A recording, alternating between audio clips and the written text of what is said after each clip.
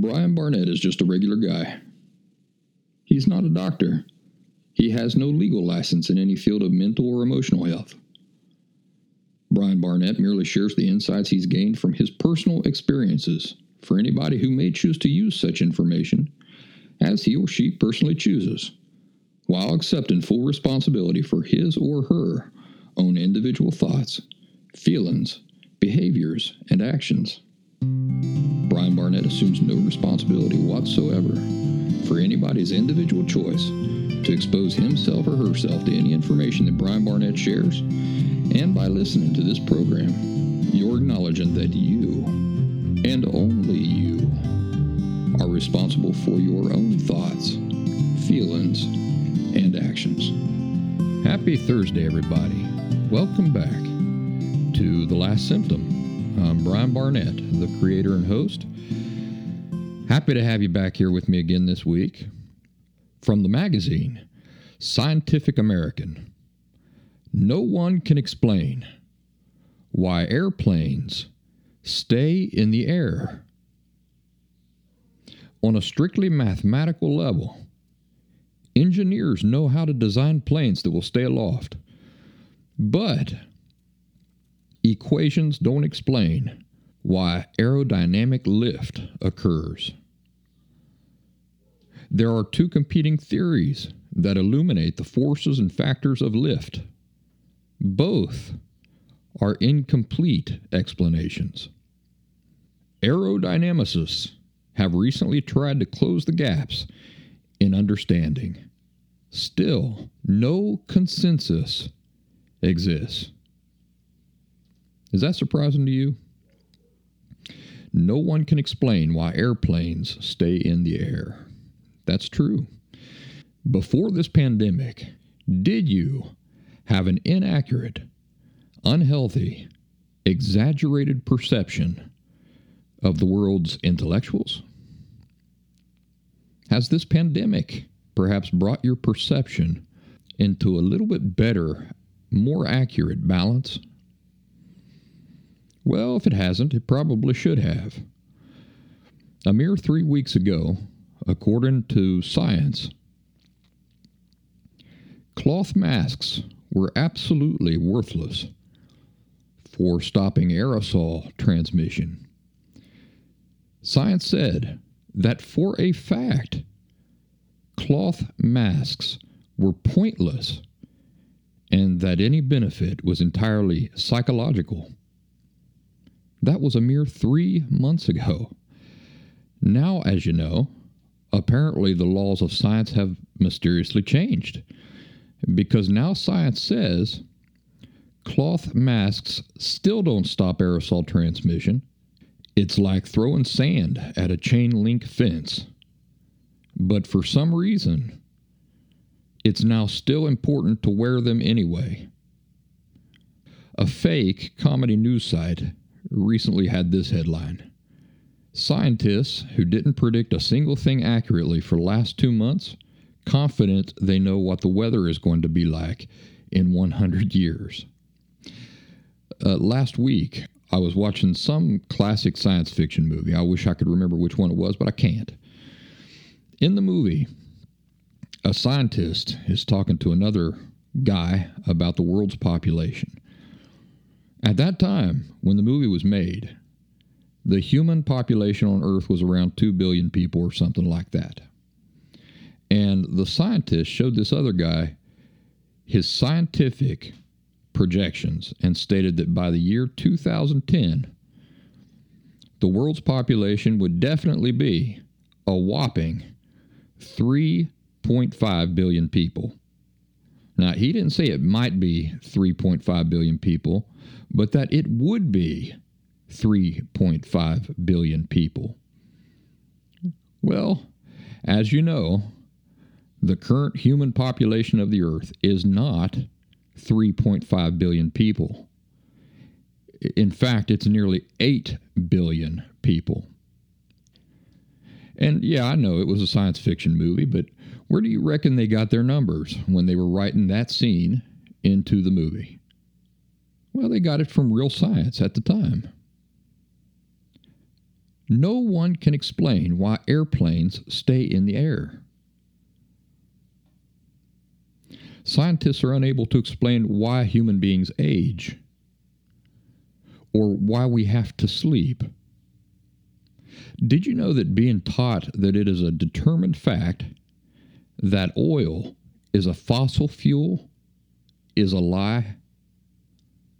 Scientists have not in any way proven that oil is really a fossil fuel.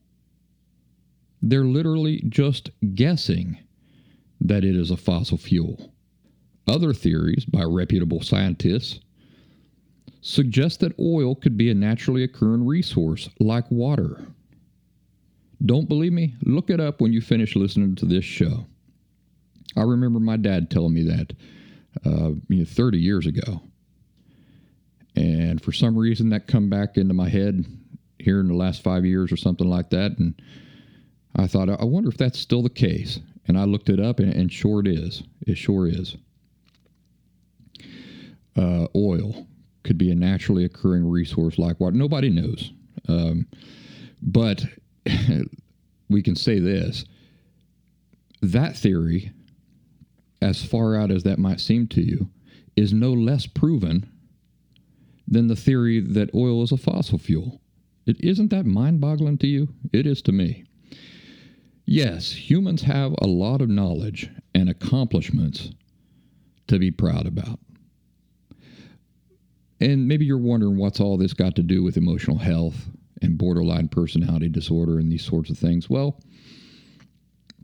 because it's nice and healthy from time to time to keep things in accurate context so that we see the sources of information are just people. And we recognize that these people are fallible. And so we're not just walking around believing that they're gods, right? You go to a doctor. The doctor says, you have cancer, we have to operate right now. What's the first thing you say? I want a second opinion. I want to know what somebody else is going to tell you. What are my options there? Maybe they're going to come to an entirely different conclusion. Is that because the person doesn't believe in medicine? No, it's absolutely ridiculous to suggest that because somebody wants a second opinion when they go to a doctor and they get a serious diagnosis like that, it's ridiculous to suggest that because they want a second opinion that they don't believe in medicine, right? Where is the real source of not distrust, but lack of surety, lack of complete confidence?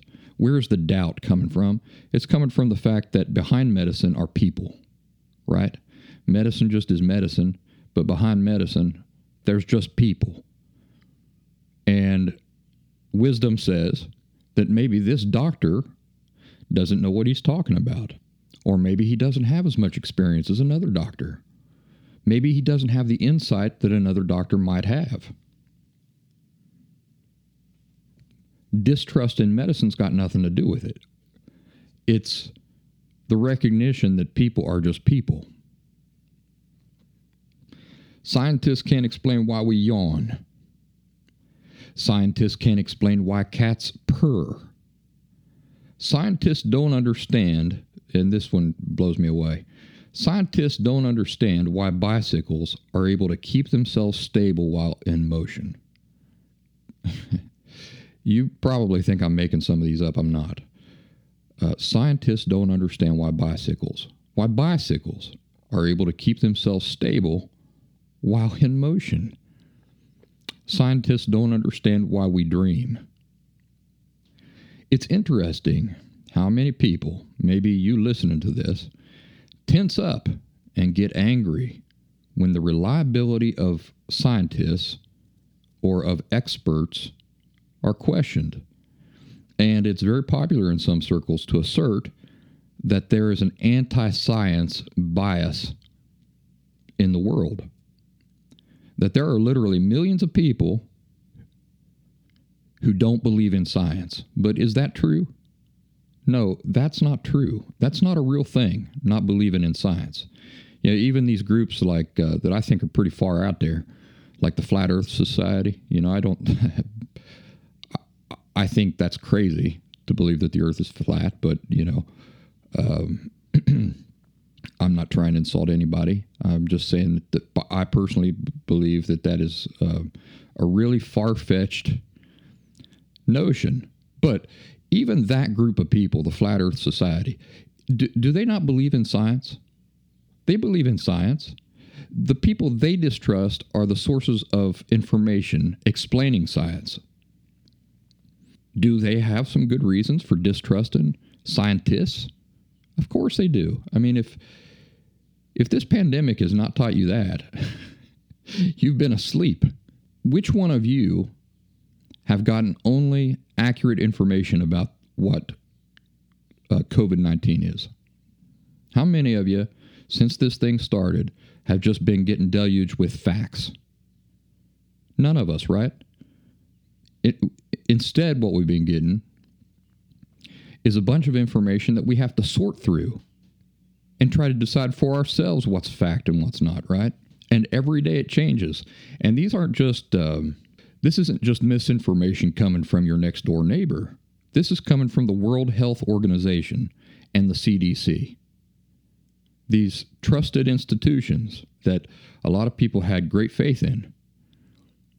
Well, this experience, if it has not taught you the fallibility of these institutions, it probably should have. Early on, I told you all about metonymy. Remember me talking about metonymy? What is metonymy? Metonymy is a deceptively persuasive feature of language intended to blur or conceal the real actors behind the scenes while at the same time inflating their credentials in the subconscious minds of people. Metonymy. So, for example, the White House issued a statement is metonymy. The White House can't issue a statement because it's an inanimate building. Somebody specifically inside the White House authored that statement, not the White House itself. But do you see how when you say the White House issued a statement, now the statement appears to carry great weight, seriousness, and authority, doesn't it? Even if it was just the janitor who actually issued the statement. So it's not a lie that it came from the White House, but we're concealing who really authored that statement, what position they're in, how trustworthy that individual is, and we're inflating in the subconscious minds of the person who hears that statement. The White House issued a statement. We're inflating the credentials of that statement, right?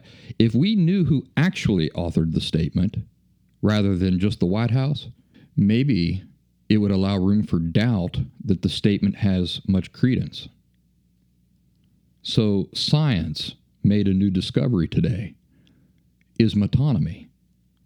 Science can't do anything. It's not a conscious thing.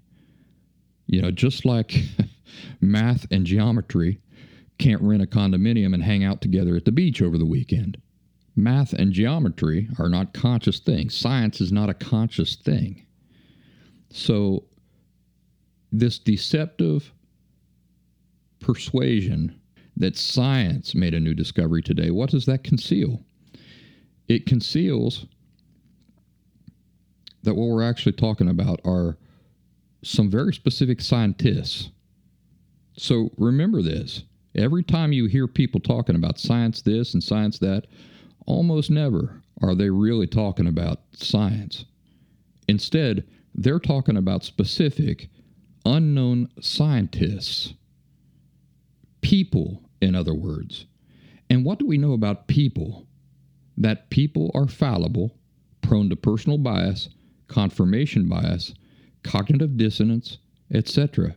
They're prone to all the things that human beings are prone to. And if you think that the peer review system prevents this, you're terribly mistaken. Recently, it was either the New York Times or some very reputable news source did a study on the peer review system and determined that for all intents and purposes, it's entirely worthless. I've just done a quick Google search here, and what's come up here is the Sydney Morning Herald from Australia. It says, peer review system is flawed, scientists say.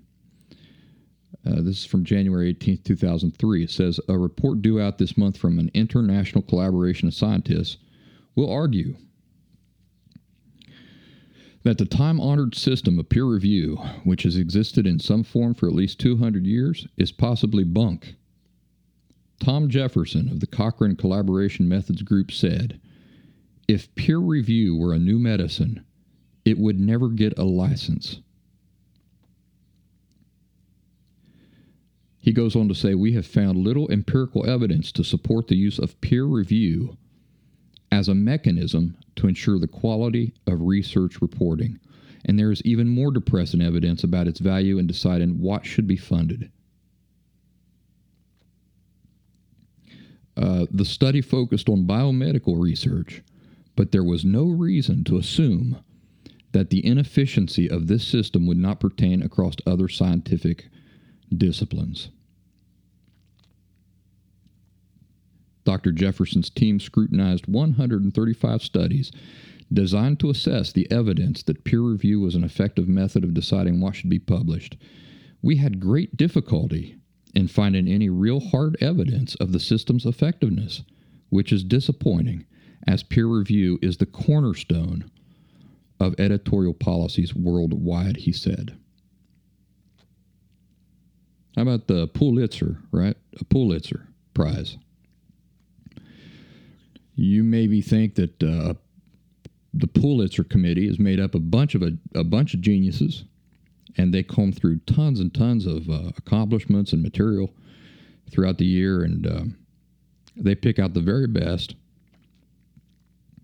And by this huge committee of these brainiacs, the world's elite, they come to a consensus, right, about who should get a Pulitzer Prize. That's not how it works. It's like three people.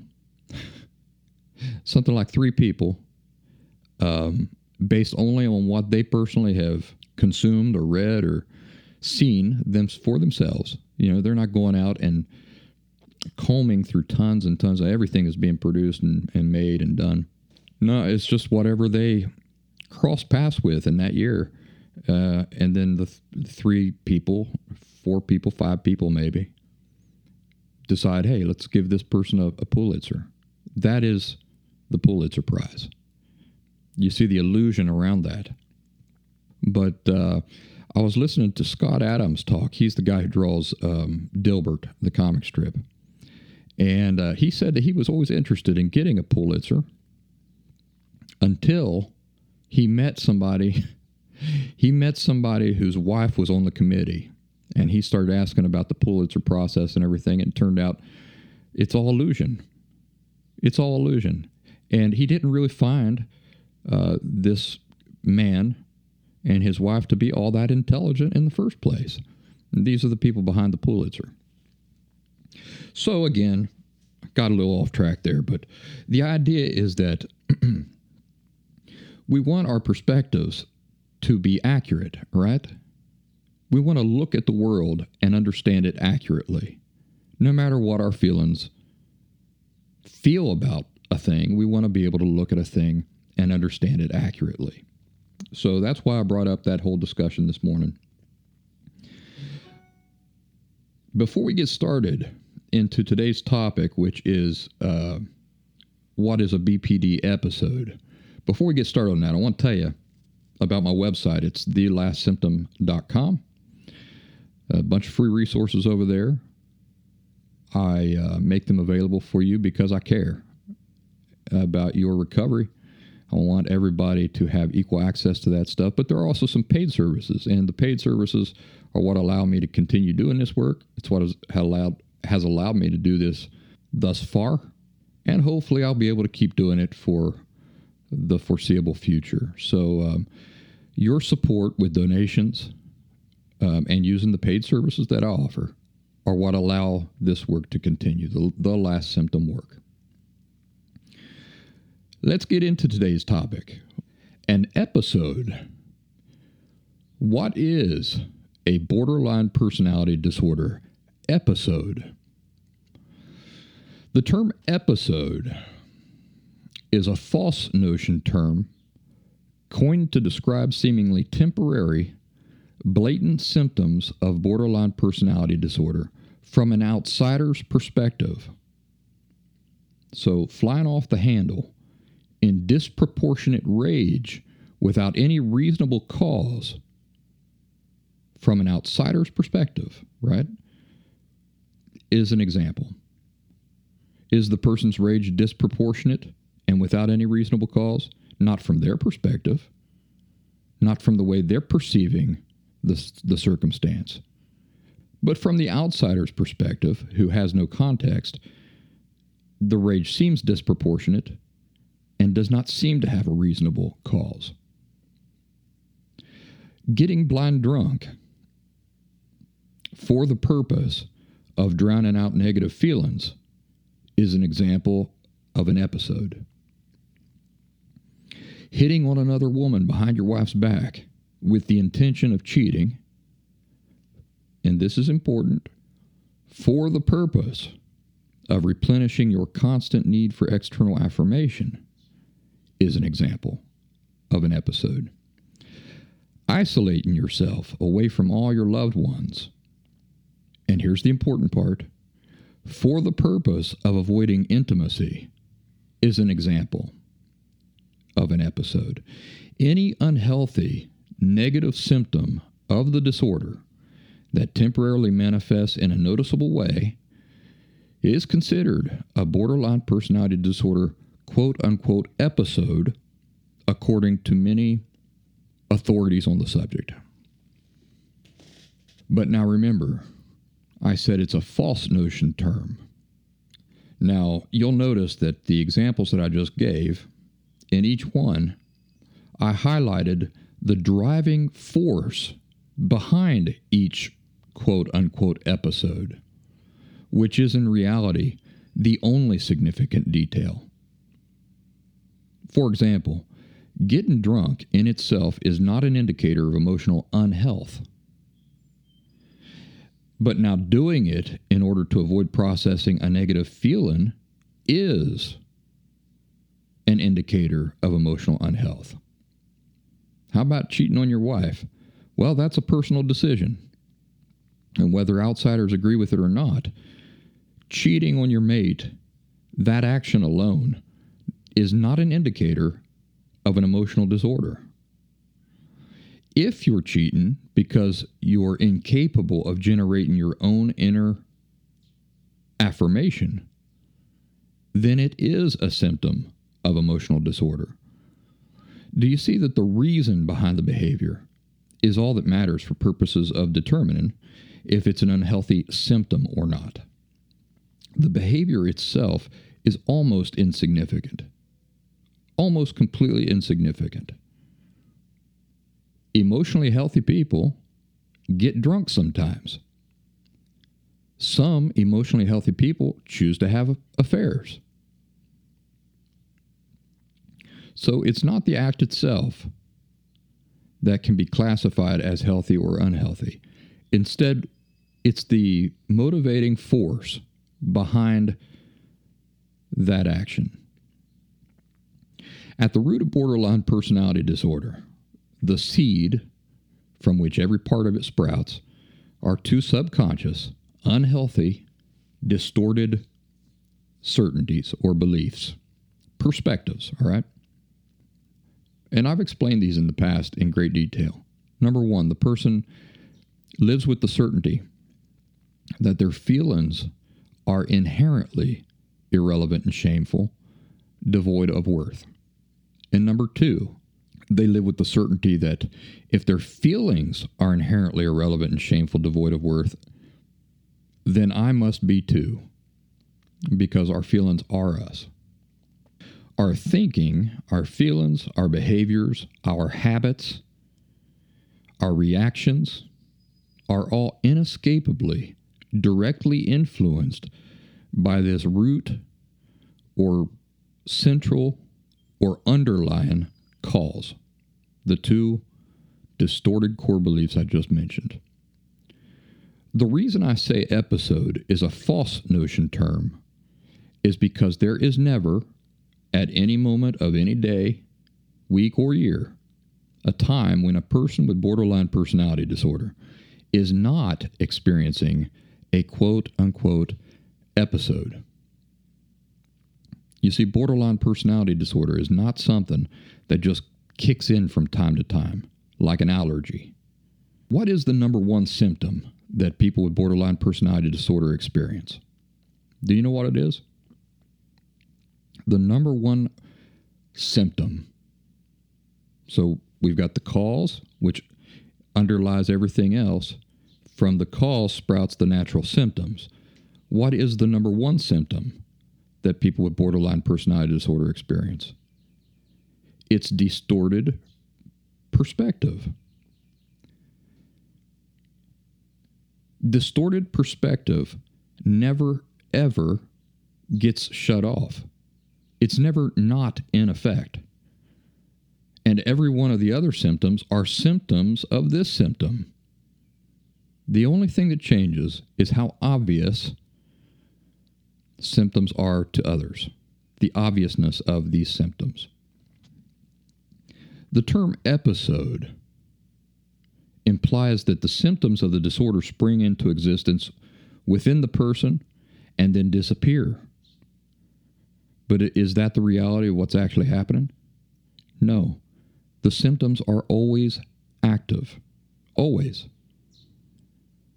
The person with borderline personality disorder may suppress one symptom or another for brief periods of time, or the energy behind one symptom may get redirected to fuel instead a different symptom. But the force fueling the symptoms is always fully active. It never wanes. It never goes away. It never takes a break. Let me use an illustration that can highlight exactly what I'm talking about. If I live with the perspective that there's a poisonous gas outside floating in the air, that's the underlying perspective I live with. Imagine how that affects my behavior. First of all, I probably will avoid going outside at all. But if I do go outside, I'm most certainly not going outside without a gas mask, right? Is there ever a moment during the day where the natural forces that my perspective creates are not in effect? No. It affects everything I do that involves going outside, right? It involves whether I open up my windows or not. It affects everything. In fact, I have to plan everything around that underlying belief, don't I? I don't ever just run out to the car and drive to the grocery store just willy-nilly. Not if that's my underlying perspective. It's always there, always informing me and influencing my decisions. So when we talk about folks with borderline personality disorder, the primary symptom that they live with is distorted perspective. And these distorted perspectives give birth to other distorted perspectives and influence and inform everything that the person does. You can see now why I say it's always in effect. There's never a time when a person forgets, when a person who has borderline personality disorder forgets that they're devoid of worth.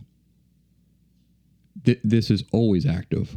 It's the underlying certainty about the nature of feeling, self, and life that they live with. So, of course, it informs literally everything they do. It's always in effect. It's in effect from the moment they wake up. It's in effect in their dreams. It's in effect when they go into the bathroom and take a shower and get ready in the morning. It's in effect in the way that they communicate and interact with other people. It's in effect and influencing their behaviors and their decisions when with any type of relationship that they have. When they're alone in their own house or their own room, it's always in effect. So an episode is really just the outsider getting a look at something that becomes too loud or obvious to ignore. The now obvious symptom doesn't make sense from the observer's frame of reference. Let me give you an example of that. A person goes into a rage, right? To outsiders, they don't understand, well, where's this coming from? It seems very disproportionate. But that's because they don't have the context of where it's being born from. A person who lives with the belief that they're inherently devoid of worth, that they're irrelevant, what kind of treatment are they expecting from the world? Are they expecting to be treated well? When they go to a restaurant, are they expecting life to treat them well? Or are they always on edge waiting for the universe to confirm what they already believe, that they're worthless? So you see that when they order their food and it comes to the table undercooked,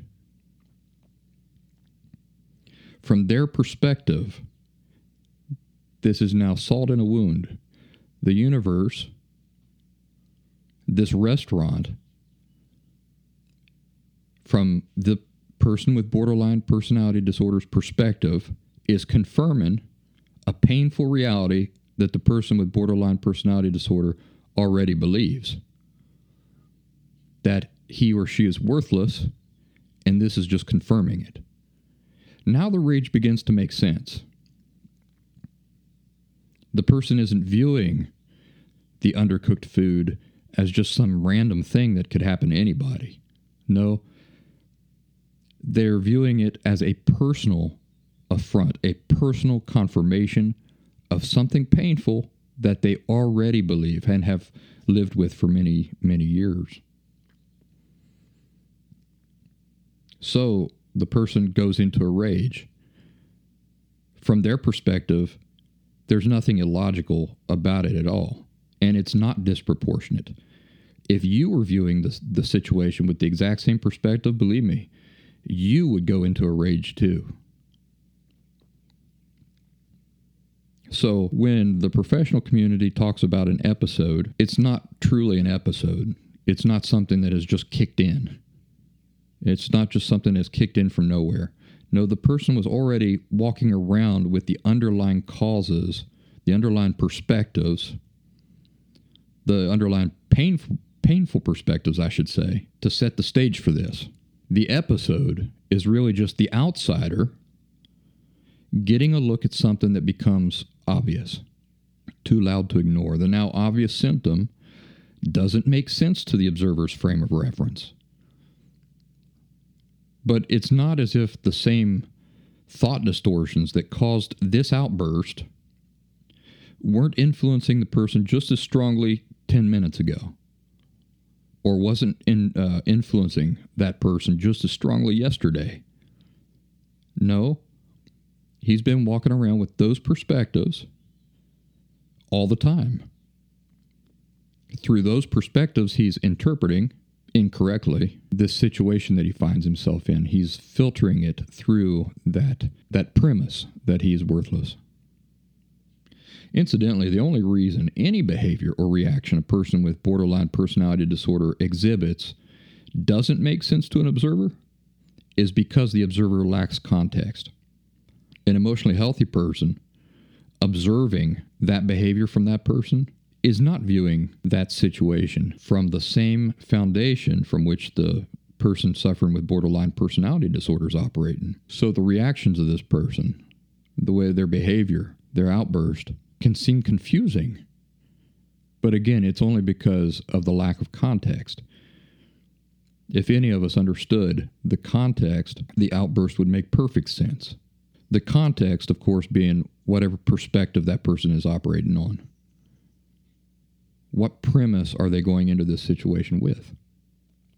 So, by learning about the two distorted core beliefs, which I mentioned earlier, an observer not only gains context to understand these behaviors and reactions, but also to recognize all of the person's behaviors and thought processes in the correct context so that it's not a complete mystery. It's not bewildering, but instead it makes perfect sense. With this information, one can actually begin to predict with a fair degree of accuracy how any person with borderline personality disorder is in all probability going to react or respond in different situations. So, if this is your first time listening to the program, let me say this. Nobody has to continue to live with borderline personality disorder. You can eliminate it. And no, I didn't say you can live a life controlling the symptoms. I said eliminate it. So I invite you to listen to the other episodes of this program. You can browse my article library over at thelastsymptom.com if you'd be interested in knowing how to do this for yourself, or if you're interested in researching the subject and understanding somebody you care about better who has borderline personality disorder, and maybe encouraging them to not settle on the idea of just controlling symptoms endlessly, but instead use that same energy and time and effort into just getting rid of the disorder once and for all. I did it, which is why I do this work at all, because I know the misinformation out there. I know the barriers to authentic recovery, and I'm trying to help expedite anybody's efforts out there who is in a situation that I was once in. My heart goes out to you folks, and I want to see you accomplish the same thing that I've accomplished. That's really the long and short of it. Well, before we go, how about if I tell you a campfire story? I've talked about my best friend Jordan in the past. He died in a car accident in 2005, and he was very dear to me. But I haven't told you a lot of stories about him, and maybe I need to change that, because he was an exceptional human being, and we sure had a lot of experiences together. A lot of my younger crowd will find this hard to believe, but back in the day, there were no such thing as cell phones. And there was no such thing as caller ID. The phone rang, and it was always a wild guess who it might be. You say, wow, how archaic, right? But it did offer some interesting possibilities. For example, you could prank call people, and they would have no idea of who you were. They'd have no idea, no way of finding out who you were.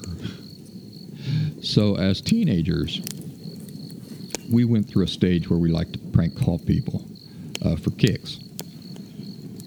And one night, Jordan was staying over at my house, and we were up late, and he says, I'll tell you what, I bet you that you can't call a random number, just any number, and keep the person on the phone for 2 full minutes.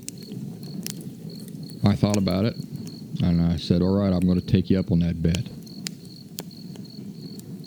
So I said, hand me the phone. He said, all right, I'm going to pick the number.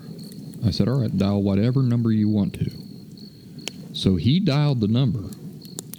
And now remember, what I have to do is get somebody on the phone and manage to keep them on the phone for a full 2 minutes. 2 minutes doesn't sound like a lot, but if you're talking to somebody that you have no experience with whatsoever, they don't know you and you don't know them, 2 minutes is a long time. This was a rotary phone. I was about to do a beep, boop, bop, boop, beep sound effect, but it wasn't even a touch tone. This was a rotary phone. And in fact, for many years when I was growing up, we were on a party line. Do you know what a party line is? That's where you share the phone line with everybody in your area. If at any time you had to make a phone call, but your neighbor was on the phone, you couldn't get a call out. You'd pick up the phone and you could hear their conversation because everybody was on the same line. It was just like if the phone was all in the same house that's the way it was, but for the whole community. So we lived up on top of a mountain, and there were about 5 or 6 other people who lived in that general area. And I remember one time, my dad had to make a phone call. He got on the phone, and the teenager down the street was on the phone with his girlfriend. My dad sighed and hung the phone up. About an hour later, picked the phone back up and could still hear the guy talking to his girlfriend. My dad hung up, waited patiently. About an hour later, he picks up the phone, needing to make this phone call, and that that guy down the road was still on the phone with his girlfriend, and my dad exploded. You know, how selfish you are and all this stuff. And that fella ended up getting off the phone, but so that was a party line. And yeah, for many years we had that. So anyway, back to the story. Jordan says, I bet you can't get on the phone with a total stranger and keep them on the phone for 2 full minutes. I said, all right, give me the phone. He dialed. And when the old lonely lady on the other end of the line answered the phone, I said, hello, ma'am. My name's Brian, and I'm here with my friend Jordan. And, ma'am, I would like you to help me out with something. He's bet me that I can't keep you on the phone for 2 minutes. Well, it was just my luck that this old retired lonely lady was hungry for anybody to talk to. And she and I ended up talking for about an hour and a half. No joke. She would have kept me on the phone for 6 hours. And afterwards, Jordan said, that was underhanded, buddy. That was cheating. That was cheating. You don't win the bet because you cheated. And I said, no, I did win the bet. There was no such established rules that I couldn't tell the lady exactly what I was doing. And so long story short, I won that bet. And that's a true story. Of course, it's a lot harder to do with iPhones today. And, everybody can track you and know exactly who you are and do a reverse Google search on you and all these things. But there were some good times back in the day when everybody was on landlines. Ladies and gentlemen, one last time I'd like to remind you about thelastsymptom.com. Check it out. Take full use of the free resources there. Support my work with the paid services, or leave me a donation, sponsor a call for somebody else. Lots of options there. And I hope you're having the best week of all time. Remember to be more patient, kind with yourself than anybody else will be. It really does start with you. And the way you view yourself and the way you treat yourself, the patience and the compassion you show yourself is going to go a long way in how you view and treat other people. It all starts with you. So I send you my well wishes.